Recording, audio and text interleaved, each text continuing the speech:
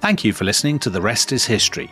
For bonus episodes, early access, ad-free listening, and access to our chat community, sign up at restishistorypod.com. That's restishistorypod.com.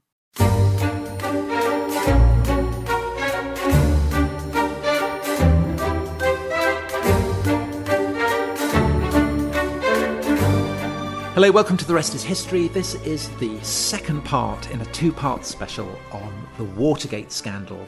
In the first part, top historian of modern America, Dominic Sandbrook, futilely attempted to deal with the whole topic in a single episode. We went through the life of and career of Richard Nixon, and then we started on the countdown to the break into the Watergate complex to bug the Democratic is it party convention? It's the Democratic National Committee. The Democratic Party headquarters. Yeah, so basically Democratic Party headquarters. Yeah. Okay, and so they've been... the people doing that have been caught red-handed. Nixon has said, we've got to try and cover it up. This will be the smoking gun. And now, Dominic, we can get back to the action and the countdown to what will be ultimately Nixon's resignation. But I'd like to kick off with a question from Stephen Wills, who asks, when did Nixon know the game was up, and was there any chance he could have stayed? So that's the kind of the context for what, over the next, year and a half, Nixon's attempt to stop this from destroying his presidency. Well, first of all, I never really intended to do it in an hour. I was lying when I always thought it would take 2 episodes. I mean, if we could do 2 episodes on Thermopylae and Salamis without even mentioning Thermopylae and Salamis in the first episode, we could definitely do 2 episodes on Watergate. Now, when did Nixon know the game was up?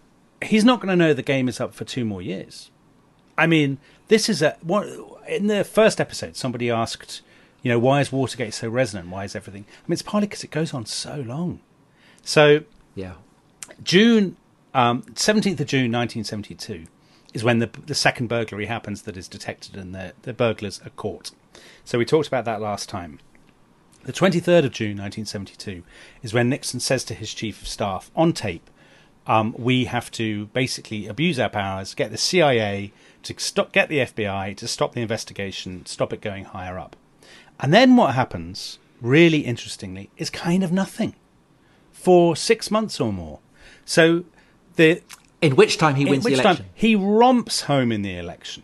And as I said last time, he celebrates by sitting on his own, listening to music in his sepulchral gloom and writing on a pad about all the nasty things that people will say about him. So he's very bitter. He's actually really bitter after he's won this election. You described him as a Shakespearean figure. And I suppose that sense of, absolute crushing success, victory, affirmation, while at the same time you've got this scandal, which is like a kind of little hint of dry rot in the wall. That's it's going to slowly spread and spread and spread, and nothing he can do. That's exactly right. One of his aides later on, John Dean, who we'll come to, describes it. He says to Nixon at one point, "There's a cancer on the presidency, and it's growing." And it's actually not a bad image. It's something very small, almost imperceptible at first, a nothing story. But as you say, it's going to grow and grow and grow and consume him. So November 1972, he wins this crushing landslide. January 1973, he is inaugurated for the second term. And they get peace in Vietnam, which they've been waiting for all this time. So it looks okay. And all this time, they have been paying off the burglars, by the way. They have given them, I think, something like $430,000 from... Well, have the burglars not been arrested? Yeah, they've been arrested, but they need to be told... someone's got to pay their legal fees. These are not rich men. So someone has... Right. And also, are they being paid to They're being basically paid to keep quiet. They're described as loss of earnings, because loss of earnings through being in prison. Yes, exactly right. But in January 1973, so at the same time that Nixon's having these tremendous triumphs, they are convicted, obviously, because they're caught red-handed, and they're going to be sentenced in March 1973. So the question for Nixon is, if they keep quiet, and if nobody really digs into this, he can probably get away with it. But all it takes is one of them to break, or all it takes is somebody to start really following the money and so on, and he'll be in trouble. Now, the Washington Post, Carl Bernstein, and Bob Woodward have been writing about following the money trail. They have an informant in the FBI called Deep Throat, who turns out to be the... Okay, I think we've got a question. Oh, on that. very good. Did somebody ask who came up with the name Deep Throat? I don't actually know who came up with that. I did know, but I've forgotten. So Deep Throat is a porn film from the early 1970s. Yeah. And the guy is Mark Felt. He's the deputy FBI director. He's not a friend of the White House. The funny thing is, actually, there's this huge sort of hullabaloo when it turned out to be him. But actually, the Nixon White House had always known he was leaking to the press. So it's actually not that great a story. There's all this stuff that Woodward and Bernstein kind of rather ham up in their book about how they signalled to him with flower pots on windowsills and kind of ringed... I mean, that's very, very much the sense you get from all the president's men. Yeah, from all the president's men. But actually, the Woodward and Bernstein thing is not the thing that brings Nixon down at all. What brings him down, you could arguably, the moment is... well, here we go. It's a period of 3 days, really, in March 1973. So on the 21st of March, the White House counsel, that's the White House lawyer, a man called John Dean, who's a young, clean-cut kind of Republican, a classic kind of party political hack, who's basically, worked his way up and got his job. He goes in, he's been handling the cover-up for Nixon. And he goes in and he says this thing about there's a cancer on the presidency. He says basically a lot of people have perjured themselves, saying they don't know anything, they don't know where it goes. And we're going to run into trouble because soon the burglars are going to be sent to prison. We're going to have to find more money for them and possibly money for other people if this goes up the chain. And there's this dreadful conversation again on tape. Nixon says, how much do you need? And Dean says, we'll need $1 million in cash. Very Austin Powers. And Nixon says, $1 million. He says, $1 million. I know where that can be gotten. Which is kind of very incriminating. So at that point, they have the first conversation. Who are we going to lose? We'll lose him and him and him. And at that moment, John Dean, this White House lawyer, can feel the kind of chill on the back of his neck. Because he thinks, well, I've been the guy who's orchestrating this cover-up. Yes. Maybe they're going to come for me. And this is actually where the social mix of the Nixon White House, I think, is really interesting and important. Because I said in the previous episode, lots of these people are outsiders and self-made men. They have a lot to lose and no real way back if it goes wrong. They're not members of boarding school old boys groups, gentlemen's clubs. They're not part of the Washington kind of establishment.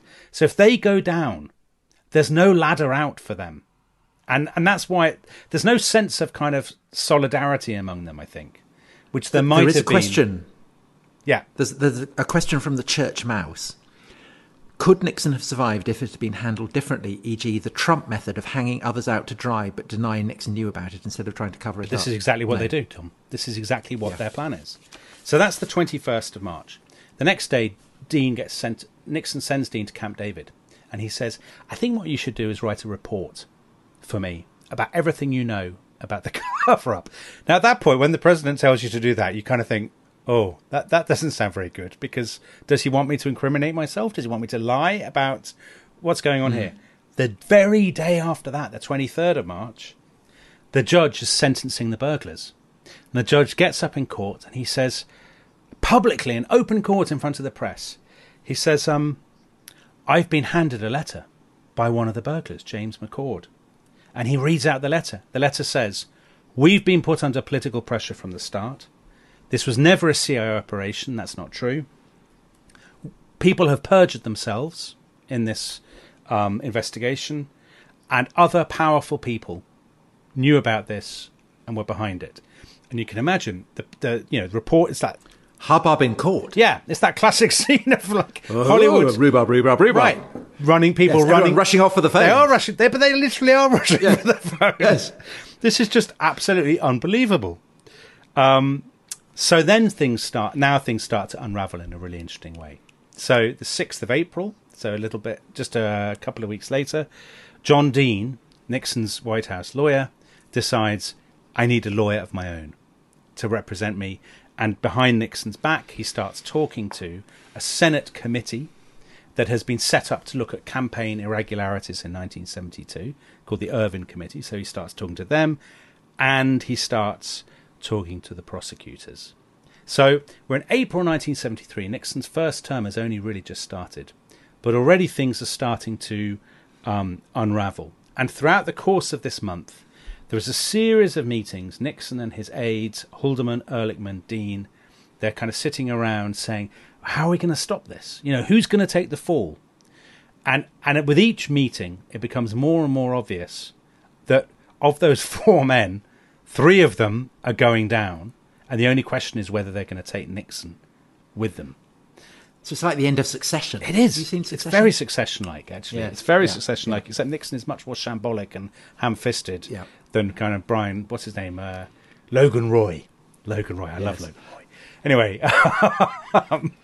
so by the end of April, Nixon now knows that Dean is talking to the prosecutors and all this sort of thing, and he thinks the only way I can deal with this is to get rid of all of them, the lot, basically my closest aides. And there are these incredibly kind of tear-stained conversations almost, where Nixon says to... So if it's like a cancer, this is full amputation. They've all got to go. I didn't know anything, but they knew everything. It was nothing to do with me. So they all go. We talked about Nixon and Quakerism in our last episode. Haldeman says this is the only time he and Nixon ever physically touched. So Quakers, don't approve of excessive physical contact. And Nixon only ever shook hands with Haldeman after he'd basically fired him. He sort of said, "Oh, Bob, you're a great man. I'll miss you," and shakes his hand. And is very, Nixon's very Gordon Brown-like, Tom. I don't think that's an unfair comparison. I think he's like a sort of more, a sort of darker, more sinister version of Gordon trickier. Brown. Yeah, trickier. Okay. Exactly. So at that point, Nixon's presidency has kind of been amputated. He's lost his key. He's only got Kissinger left, really, of the people he ever relied on. But Kissinger is desperate to kind of keep his distance from the Watergate issue now. Kissinger never knew. Has Kissinger been embroiled in this? No, he hasn't. Although he used to pester Nixon to bug his own staff to find out who was leaking. But Kissinger wasn't involved in the campaign irregularities or anything like that at all. So in some ways, Kissinger, certainly in foreign policy, is now just basically running the presidency. Because Nixon is spending all his time sitting up late at night, sweating and staring into the darkness and in a sort of very... having these kind of interior Shakespearean monologues. Yes, yes. And Dominic, in terms of foreign policy, 1973 is quite a turbulent year, isn't it? It is. So, well, we're going to come to this, all Tom. Going on in the background? There is. There's lots going on in the background. Are you thinking about the unravelling of the Ted Heath premiership? Is that what you're thinking about? Well, I think kind of energy crisis. Yes, we're going to come to this. We will get very topical. We're going to come to this. You'll see. So we now get to the summer of 1973. So this scandal is now very big news. And I said earlier there was a Senate committee investigating it. So one of the great things about this story is that the focus keeps moving from arena to arena. So it now moves to the Senate committee hearings, the Irving committee hearings, and they are held. They are on TV. They are at the precise. The networks cleared their schedules and put them where the daytime soaps would be. So it becomes a kind of soap opera in and of itself. 85% of Americans watched part of these hearings. I mean, that tells you just how the colossal impact of them. And so you basically... And is Nixon saying that this is all the cosmopolitan liberal elite? Yeah, he is. Out to get it. Exactly. That they are bitter about the election. They've always hated him. He knew nothing about it. It's very unfortunate these things happen in the White House, but they had nothing to do with him. He would never... And we've got a question from the McRae case. Nixon's misdemeanors aside, how much of Watergate was Congress getting its revenge for being sidelined over Vietnam and finally finding the chance to bare its teeth? There's a huge amount of truth in that, actually. So there's this phenomenon called the imperial presidency that people talk about. Historians wrote about in the sort of 70s. They said the presidency has become more and more powerful since the Second World War and the Cold War and has accumulated power and taken it from Congress. And particularly after Vietnam, this is Congress's chance to reassert itself. And I think there's loads of truth in that. A lot of people in Congress are itching to take back power from the presidency, and they see the dirty tricks, the wiretaps and so on, and the surveillance as a sign of a presidency that has lost any sight of kind of constitutional responsibility. Mm-hmm. So I think that's a really good question. Anyway, the hearings, there's two big moments. One is where John Dean, Nixon's old White House counsel, goes along on, and this is in June, and he says the president did know. He knew about the cover-up, and he says this live on television. He knew about it, and he was in on it from the start. And actually, it's a great sensation, but lots of people think Dean is a kind of a reptilian figure. So one columnist calls him a bottom-dwelling slug. And people sort of say... That's not a very pleasant image. Dean is a very sort of slick, smarmy kind of Republican operative, and some people distrust him. They say maybe he's lying. No, maybe Nixon didn't know. Maybe he's lying. But then the great revelation: a flunky called Alexander Butterfield goes along to be interviewed in July, and almost by sort of random chance, somebody says there doesn't happen to be a taping system in the Oval Office just there. Oh no. Yeah. And he had decided, beforehand, I won't tell them anything about tapes unless they ask. And if they ask me a direct question, I'm not going to perjure myself. And he says, oh, well, now you come to mention it. Yeah, there is.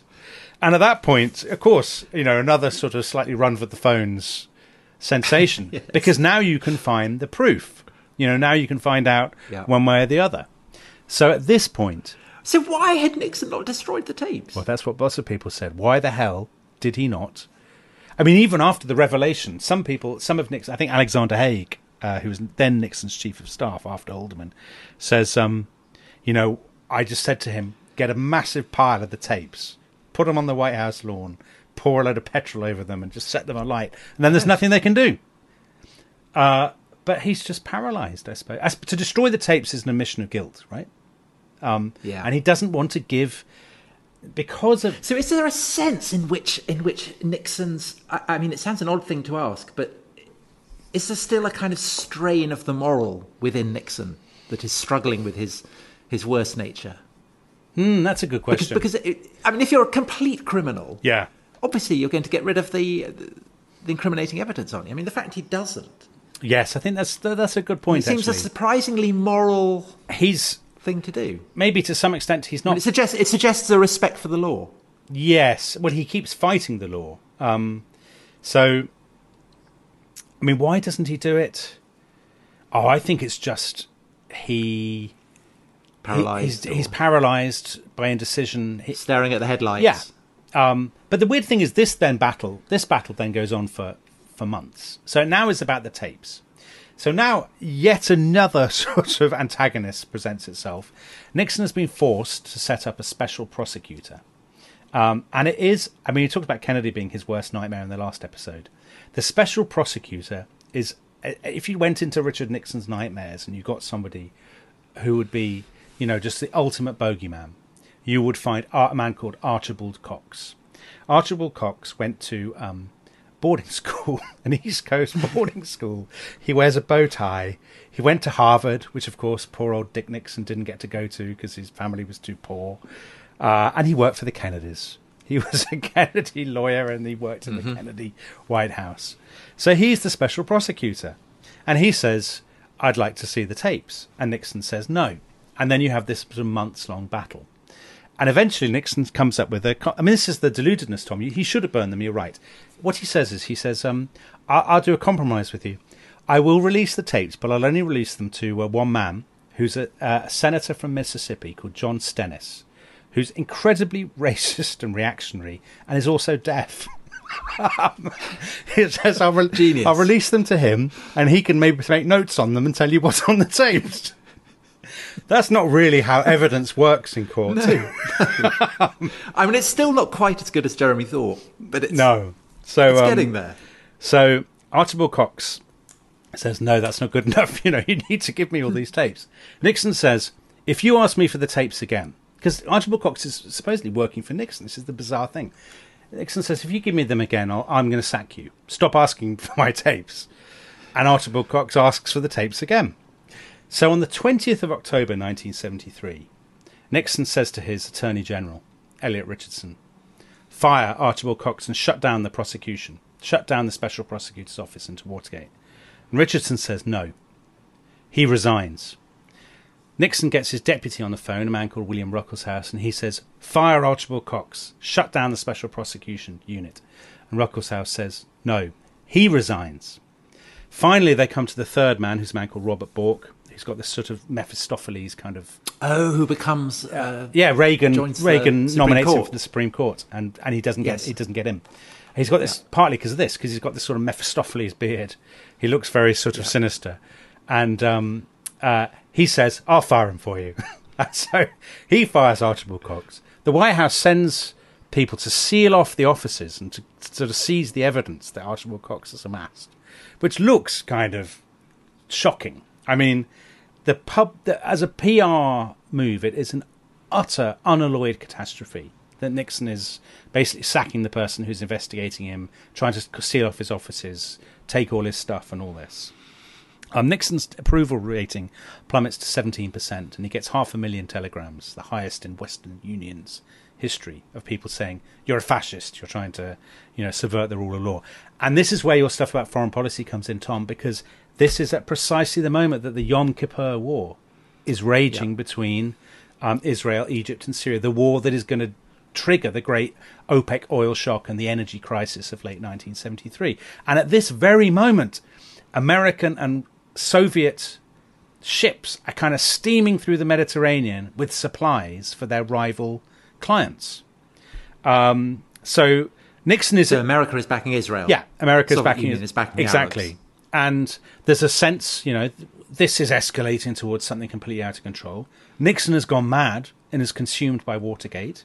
On the 24th of October, so 4 days after the so-called Saturday Night Massacre, when they tried to shut down the prosecution, the situation in the Middle East is so bad that Henry Kissinger, with a couple of other kind of Nixon officials, behind Nixon's back, puts America's nuclear forces on their highest alert, DEFCON 3. So it's a really serious thing. But Nixon is not even involved in that decision because he's spending all the time sweating, sleeping late, drinking, just swearing, in an absolute mess. So anyway, World War III doesn't happen. The reaction to this Nixon's move is so bad that he has to appoint another prosecutor, a guy called Leon Jaworski, who has working with him a certain Hillary Rodham, later Hillary Rodham Clinton. Okay, yeah. And finally, Nixon starts to release these tapes. So the first tranche of tapes comes out in November 1973, 7 tapes, and one of them, the one for the 20th of June, right after the Watergate break-in, has an 18.5-minute, strange, inexplicable 18.5-minute gap on it. Right. And everybody says, well, what's this gap? Nixon's chief of staff, Alexander Haig, says, the tape must have been erased by a sinister force, but I don't know what it is. And then Nixon's secretary, Rosemary Woods, says, I must have accidentally erased it by pressing the wrong button when I was leaning for the phone. And then basically the prosecutors make her do this thing which proves that she could only have erased it while reaching for the phone by doing this incredible acrobatics across the room. So basically it looks like Nixon erased it himself in a very shambolic way. Haig himself has said since he thinks Nixon listened to the tape and tried to destroy the whole tape, but made a mess of it because he was terrible with equipment. He didn't know, he was the classic kind of dad who doesn't know kind of how the video recorder works. So there's this 18.5-minute gap, which looks pretty bad. But still, he's still president. It's still lingering on. So anyone else would probably run away at this point or just, go into a locked room with a revolver and a bottle of brandy or something. But Nixon is still there. He can't be killed. Keep going. They keep asking for more tapes. It gets to April 1974. Now Nixon says, well, I'll tell you what, I'm not going to give you the tapes. I'll give you transcripts. So he thinks if I give them loads, then there'll be so much, they just won't know what to do with it. Yeah. He gives them 1,200 pages worth of conversations, but he has gone through them all, or had his people go through them all and take out all the swearing. This is the Quaker again. So all the swearing has been taken out and replaced with expletive deleted. And the weird thing about that, I think a lot of people, historians have written about this, is that actually Nixon's language wasn't that bad. But because of his Quakerism, he got them to take out damn, hell, all the... So it's kind of, don't think of an elephant. Right. Oh, all the swear words are missing. Yeah, exactly. So everyone, So it's another example of the cover-up being worse. It is, actually. This is a very good example. Yeah. Finally, the Supreme Court rules that he must surrender all the tapes. August 1974, he releases a load of tapes, and among them is the smoking gun conversation that we talked about at the end of the last episode, where he said to Haldeman, get the CIA to tell the FBI not to look into it.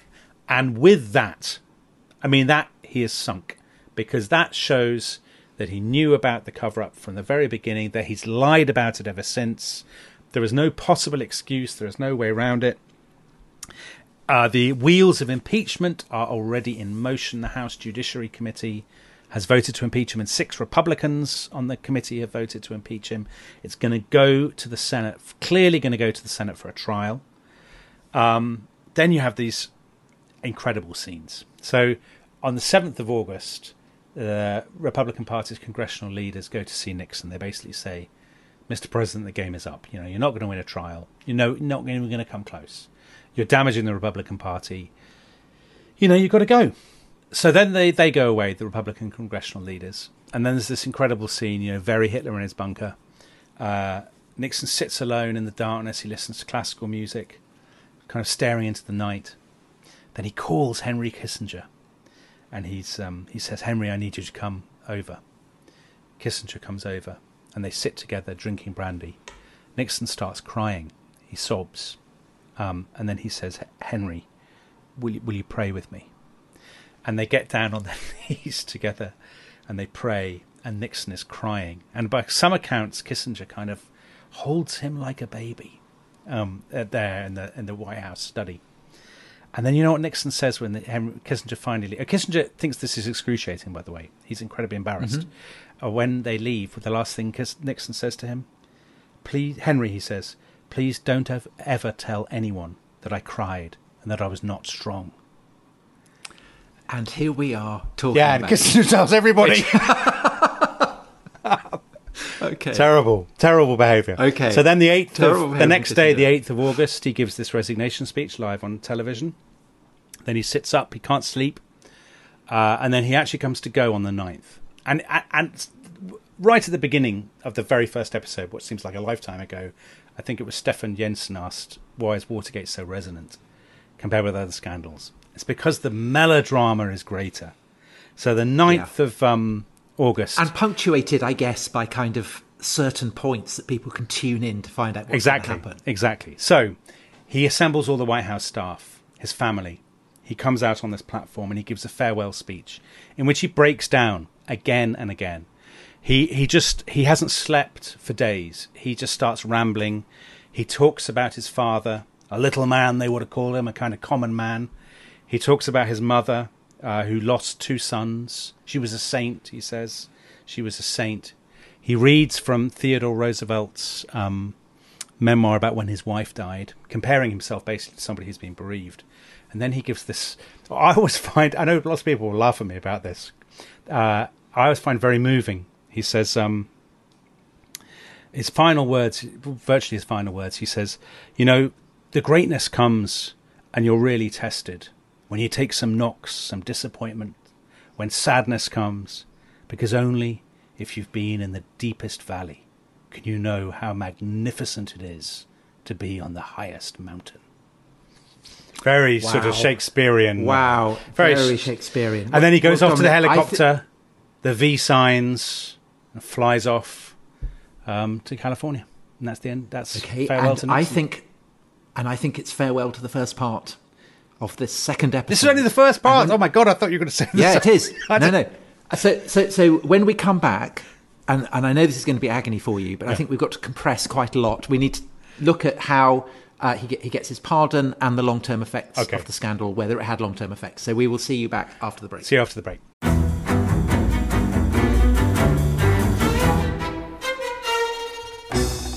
I'm Anthony Scaramucci, former White House Director of Communications and Wall Street financier. And I'm Katty Kay, US Special Correspondent for BBC Studios. I've been covering American politics for almost 3 decades. Welcome to The Rest is Politics US, brought to you by Goalhanger.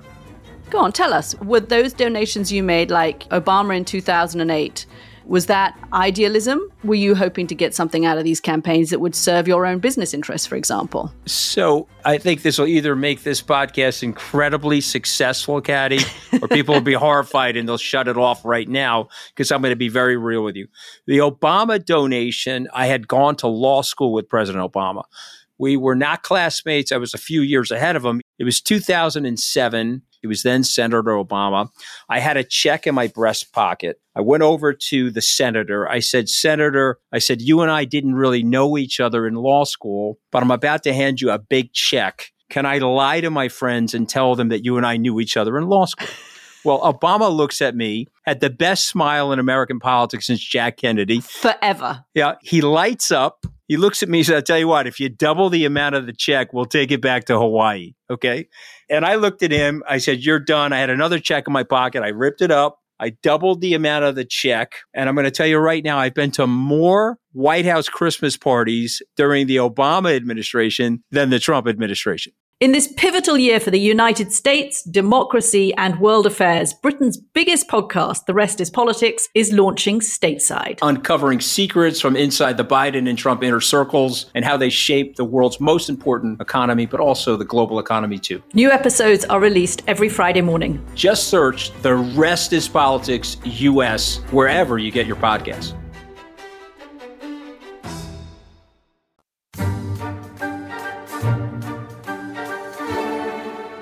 Hello, welcome back to the second part of our Watergate-themed series on The Rest is History. Nixon has resigned. He's flown off in his helicopter to California. Dominic, we have a counterfactual here from Roy Nelly. Yeah. And he asks, how does US political history play out in a world where Ford doesn't pardon Nixon? Okay. Presumably Ford is easily re-elected and no Ronald Reagan. So Gerald Ford is the vice president. Yeah. Under Nixon, therefore automatically succeeds him as president, and he pardons Nixon. What happens if he doesn't? He was always going to pardon Nixon. I don't think there's a scenario in which he doesn't pardon Nixon. I like Gerald Ford, the only president, of course, to have appeared in a Pink Panther film, in Pink Panther Strikes Again. Really? Big golfer, wasn't he? He was very sport. Weirdly, everyone remembers him for falling over. But actually, he's the most athletic president in American history. He's a very, very good sportsman. I like Gerald Ford a lot, actually. He used to go on holiday, of course, with Jim Callahan.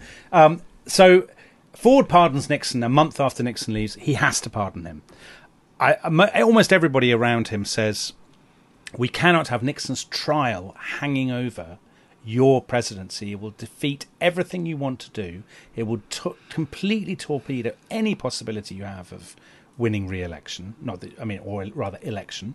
And legal advisors also say Nixon, he will, if he's convicted, he will almost certainly appeal, and he will probably have reasonable grounds because he will be able to say it was impossible for him to have a fair trial because he's been prejudged in the press and because there'll be no possible juror who is unaware of the scandal. So it will be very difficult. Nixon's also in atrocious health. So Nixon has phlebitis in his leg, which he's allowed to get worse and worse in the course of 1974. A lot of people think that Nixon basically had a suicide wish at this point. So he's also getting advice from people who know Nixon that say Nixon may well kill himself if you allow him to go to trial, if you don't pardon him. Ford also is told, has got legal advice, that the acceptance of a pardon carries an imputation of guilt. Of guilt, yeah. Okay. And what is Ford's relationship with Nixon? I mean, had they got on? No, they weren't very close. So Ford wasn't actually Nixon's first vice president. Nixon's first vice president was a man called Spiro Agnew, who'd resigned because he'd been taking kind of kickbacks when he was governor of Maryland. He hated hippies. Spiro Agnew is a great... I love Spiro Agnew. He's like a sort of Daily Express columnist. Yes. he goes around, he talks about the nattering nabobs. Even worse than Daily Mail ones. Yes. Nattering nabobs of negativism. I always like he attacked he talked about you, Tom. He said liberals were, what did he say? An effete corps of impudent snobs who characterised themselves as intellectuals. Brilliant. I mean, that's me to a T. Yeah. Anyway, so Ford probably was always... So Ford pardons him. Yeah. Ford pardons him. Nixon doesn't die. Yeah. He goes to talk to David Frost. Talks to David Frost. David Frost gets it. Yeah. So So that's Watergate. Yeah. But I think that we've had a lot of questions about the impact and why it had this resonance. So just for example, Barry Grogan, why does Watergate continue to be so famous, have such staying power? There have been much more serious presidential scandals such as Iran-Contra or Trump's actions before and on January the 6th. I mean, would you agree with that? I would, actually. I think Iran-Contra, certainly. Reagan was running an illegal foreign policy that had been basically explicitly banned by Congress, giving aid to the Contras in Nicaragua. What is he doing? He's secretly trading arms for hostages. It's much more serious than Watergate, which is basically a caper. I mean, Watergate really is a caper, a ludicrous. The bugging of the Democratic National Committee is not good. It breaks the kind of democratic norms, but it's not the end of the world. It certainly doesn't compare with the Trump supporters storming the Capitol. That's absolutely. I mean, they're not in the same league. So obviously, I guess the impact of Watergate on America's standing in the world is not positive. It's not good for America. But couldn't you argue that actually it shows how important the rule of law is? Yeah, of course you could. That something so small can bring down, the President of the United States. You could argue, Tom. And you can imagine this kind of thing going on, in other countries, and nobody would bat an eyelid. Isn't Nicolas Sarkozy just been sentenced to prison in France? All kinds of stuff. I mean, yeah, you're right. I mean, you could argue, I think it would be a reasonable argument, actually, that it reflects well on American politics. That the system works. The president is not above the law. He's not above the law. He's been party to wrongdoing. He's tried to cover it up. And he's been caught and he has been forced from office. I mean, I think you could absolutely make that argument. I think one reason it's so resonant, going back to that first episode we did, it happens in the context of the late 1960s, Vietnam, a general loss of trust, an economic downturn, a crisis of authority generally, and it feels like part of a bigger story. I mean, scandals always resonate. We talked about this in the Thorpe episode. Why do scandals resonate? They resonate if they express they're seen as symptoms of a wider disease, if they are kind of windows into a bigger story. And Watergate is exactly one of those. Perhaps also if they do have a slight element of the comic. Yes. That can kind of hook people, so that you have all the drama and the tension, but there is also the slight element of slapstick. Although I don't think actually that what strikes us now, the slapstick elements, I think at the time a lot of Americans didn't find it funny. I think they were genuinely shocked about the swearing in the Oval Office and about the kind of characters that Nixon was associated. I mean, they didn't view it as we do in our sort of cynical, flippant way. They thought, this is because they really venerated the presidency. I mean, I don't think that's just Dominic. Yeah. So that leads on to another question from Duncan Simpson. We now live in a society where there is constant scandal in the news, and the proven lies from our leaders are met with very little uproar. How much did Watergate change the idea of faith in our leaders and an expectation of them being good people? Yeah, I think it definitely damaged Americans' faith in the presidency. I mean, there's a sort of... That's one reason they turned to Reagan, actually, in 1980. I think there's a thirst for somebody who, will restore, as people see it, the grandeur, the kind of regal magnificence of the presidency. And is that why Reagan is able to weather the Iran-Contra scandal? I think absolutely. Because people just didn't want it. There's no appetite for it. They just didn't want it. Yeah. But then it does, then you do have the Clinton impeachment in the 1990s. And that is seen as kind of... I mean... Certainly Democrats see that as Republicans deliberately trying to get revenge for Watergate. They absolutely do, because people point to the fact that Hillary Clinton had been working for the Special Prosecution Team in 1974. Although, of course, I always think with the Clinton impeachment, everybody's for 10, 15 years, people said, it's nothing, it's a storm in a teacup, it's just a Republican concocted. And now I think post kind of Me Too, don't you think people look at that, Clinton and Lewinsky, and think, that was actually pretty shabby? I don't know. I mean, I think it's hard to take the Republicans of that period seriously. You're right. Yeah. Kind of woke gender warriors. Yeah. And I don't think that was what was motivating that's very true. them. Well, especially as most of them ended up, being brought down by the impeachment business as well. Exactly. Yes, I mean, I think, but one thing that I do think is you could argue a dangerous legacy of Watergate is the tendency to kind of criminalise presidential politics. So, America has had a lot of impeachments now compared with the previous 100 years or so.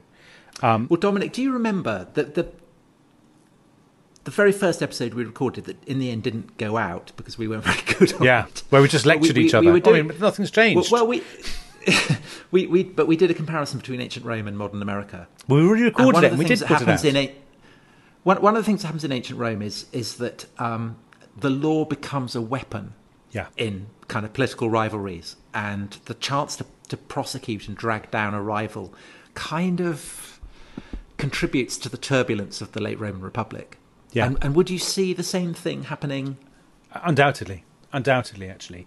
And it's interesting because once you get to the Trump impeachment, that, unlike the Nixon impeachment, which obviously didn't reach its culmination, the Trump impeachment, certainly the first one, was absolutely perceived in terms of party politics, wasn't it? I mean, nobody, it divided on partisan lines, except for Mitt Romney, I think. And there was no sort of sense of the rule of law being a standard above petty partisan politics, which I think there was in 1974. It was basically, we've got to stand up to Russia or we've got to stand up to China. Yeah. And so it was also a kind of policy divide, wasn't it? Well, I suppose, but it was also just purely seen as a referendum on, do you support Trump or do you not support him? Okay, so Stefan Jensen, friend of the show, but is being a little bit greedy here. I'm not going to deny because this is his second question. Yeah, but in 2 episodes, though. I mean... Yeah, well, all right. But it's a good question, so we'll forgive him. Would Trump have been impeached if he did the exact same thing today? To what extent have cross-partisan norms and trust been eroded to the point that there is almost no limit to what a party will accept from their president? Conversely, to what an opposition will do to bring down a president. That's a really excellent and actually slightly disturbing question, because I think Stefan's implication is probably right, that Trump certainly would have said, everybody does it, fake news, the media. How many Republicans would have fallen into line behind him? Well, I think you just look at the he was not convicted in the second impeachment after the storming of the Capitol. I mean, if you won't convict him for that, you'll never convict him. Yeah. So, I mean, that's your answer, I think, isn't it? That I think any president, I'm sure it probably works the other way around as well, by the way.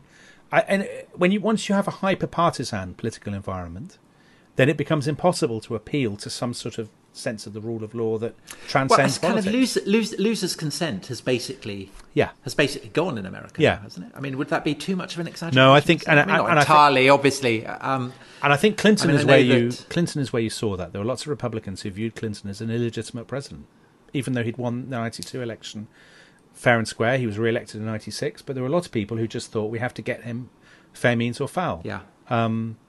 Okay, so there's go on. So there's an absolute train of within American politics that you can see, but there's also, and this is again a great question from Bartman 1981.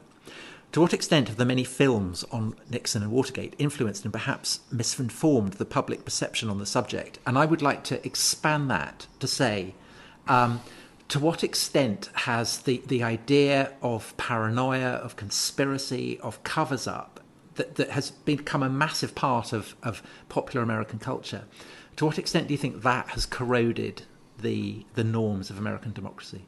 Yeah, I think that's a really good point, Tom. I think it has corroded it, undoubtedly. The idea of the corrupt establishment, sinister forces, all that stuff. I mean, that's already there before Watergate happens. It's kind of in the air. There's a whole load of films from the early 70s. There's obviously All the President's Men. There's a film called The Conversation. I think that's 1972. That's about taping. Gene Hackman. There's a film called brilliant film called The Parallax View about assassinations. Again, 1974. And there is this sort of sense of American cinema in the early 70s being very paranoid and all about conspiracies and stuff.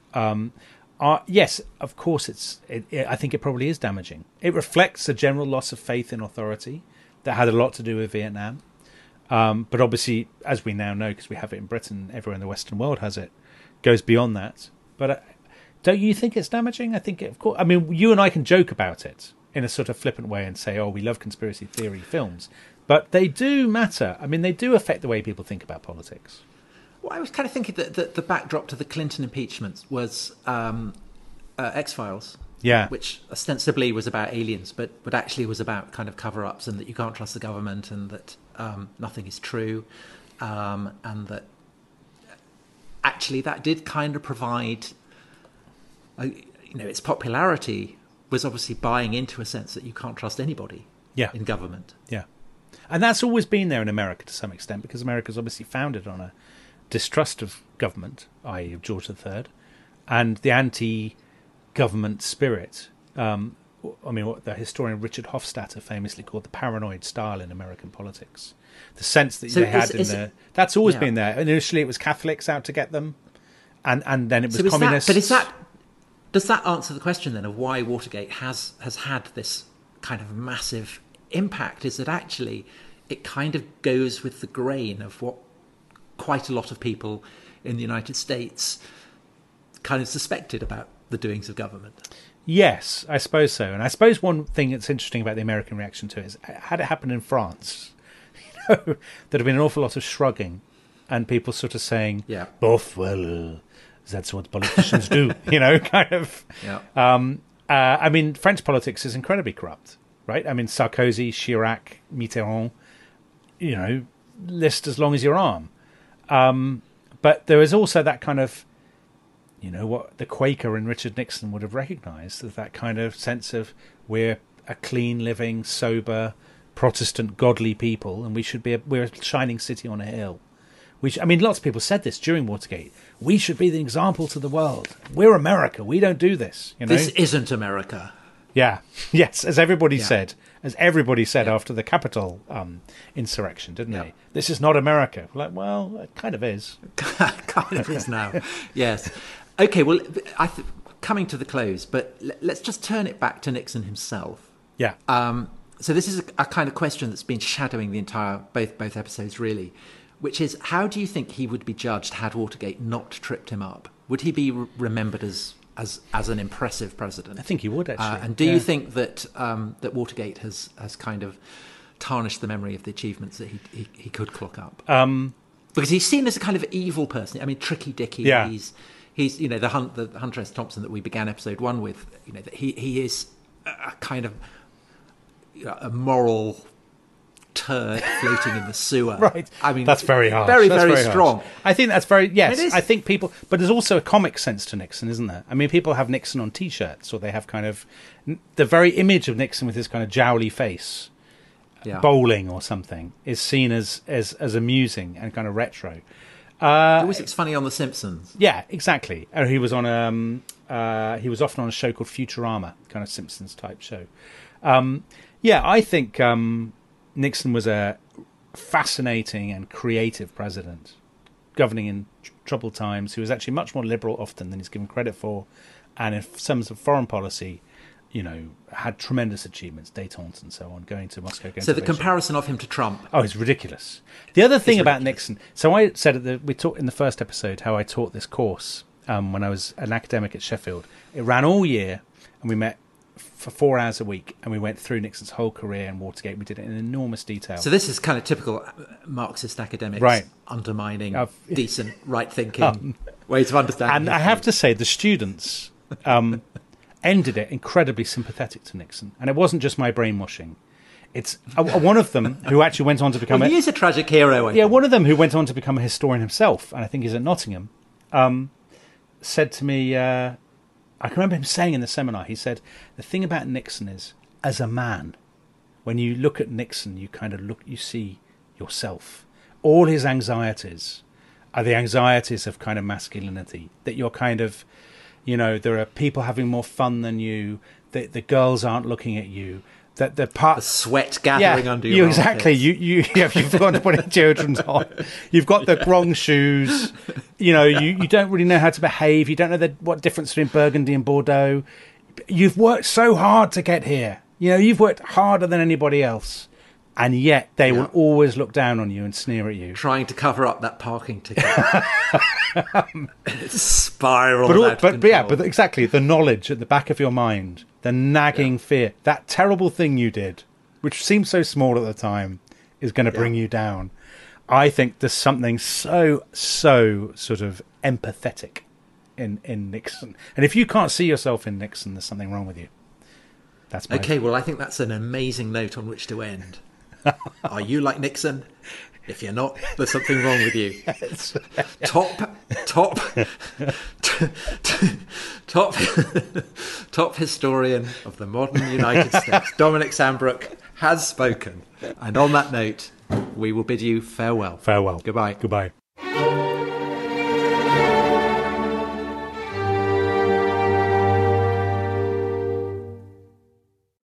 Thanks for listening to The Rest is History. For bonus episodes, early access, ad-free listening, and access to our chat community, please sign up at restishistorypod.com. That's restishistorypod.com.